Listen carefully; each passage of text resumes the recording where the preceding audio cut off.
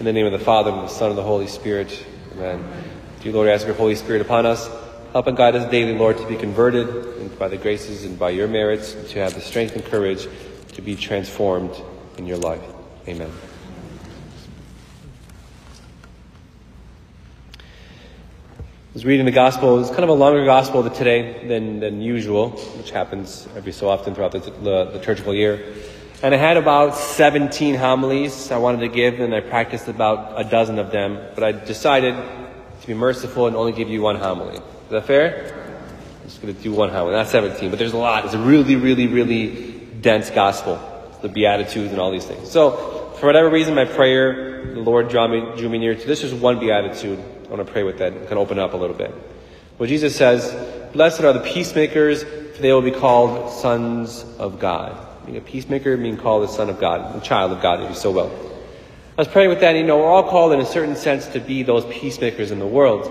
That some people are called to really vast things like work for the United Nations and make peace amongst countries and make sure that the wars in the world are try to be as minimal as possible so as to live in the world in a peaceful life. Some people are called to law enforcement, all these things.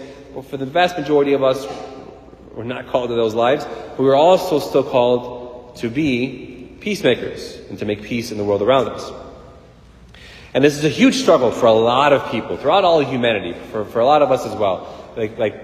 Really people struggle a lot with not only just becoming peacemakers, but the counterpart sin of that, which is lack of forgiveness or holding grudges or holding on to pain or wounds in the past, seeking vengeance. These are things that are oftentimes part of our lives and a huge temptation for a lot of people. And oftentimes it's not usually strangers. If you're driving down the road and someone cuts you off, you might scream an expletive at him or something. You might be upset. That person might steal your peace. But you're not going to hold that grudge for a day or a week. If you do, you really have problems. But for the most part, it's not that individual, those kind of small passing types. It's usually those whom God has put closest in our lives. Right? Think of your spouses, your parents, your children, siblings, co-workers, your fellow students, the ever infamous in-laws, right? Oftentimes, it's even our own selves. Right? We're at war with ourselves. We have a lack of peace in ourselves. We don't forgive ourselves for whatever reason. The devil likes to poke and prod at our wounds or our frustrations of life, and he's constantly there. And we can think about it because that temptation is there to hold on to vengeance and to hold on to anger and to be the opposite of being a peacemaker. And it's really against discipleship of Jesus. If you're called to really be followers and disciples of Jesus, we're called to be merciful. And when we become merciful, this is why, and merciful and peacemakers. And that's what I find so interesting about the Beatitude, because the consequence of being a peacemaker is that we become children of God. We become sons and daughters of God. We become like God. If I have a child, he is a human, not an elephant. If I'm a child of God, that means I'm like God. Which means what? Who is Jesus? Jesus is God. And we hear in Philippians today, from Philippians 2, it says, Jesus, who emptied himself, taking the form of a servant, being born in the likeness of men, being found in human form, he humbled himself, being obedient unto death, even death on a cross. So God, whom we have offended, right, all the way back from Adam. Actually, Eve was the first one who offended God. Read the scriptures, okay? Eve fell first, but Adam was there, right? And then since then, we have been nothing but vengeful, murderous people. And we've offended God, who wants to make peace. God wants to make peace with humanity. So what does God do? He incarnates himself in the person of Jesus Christ. And how does he make peace? Does he come back vengefully as we honestly deserve? No. He takes onto himself the burdens of humanity. He takes onto himself the means to make peace. Even though we're the aggressor, and we don't deserve his peace, he gives us his peace and his mercy in his death and his resurrection.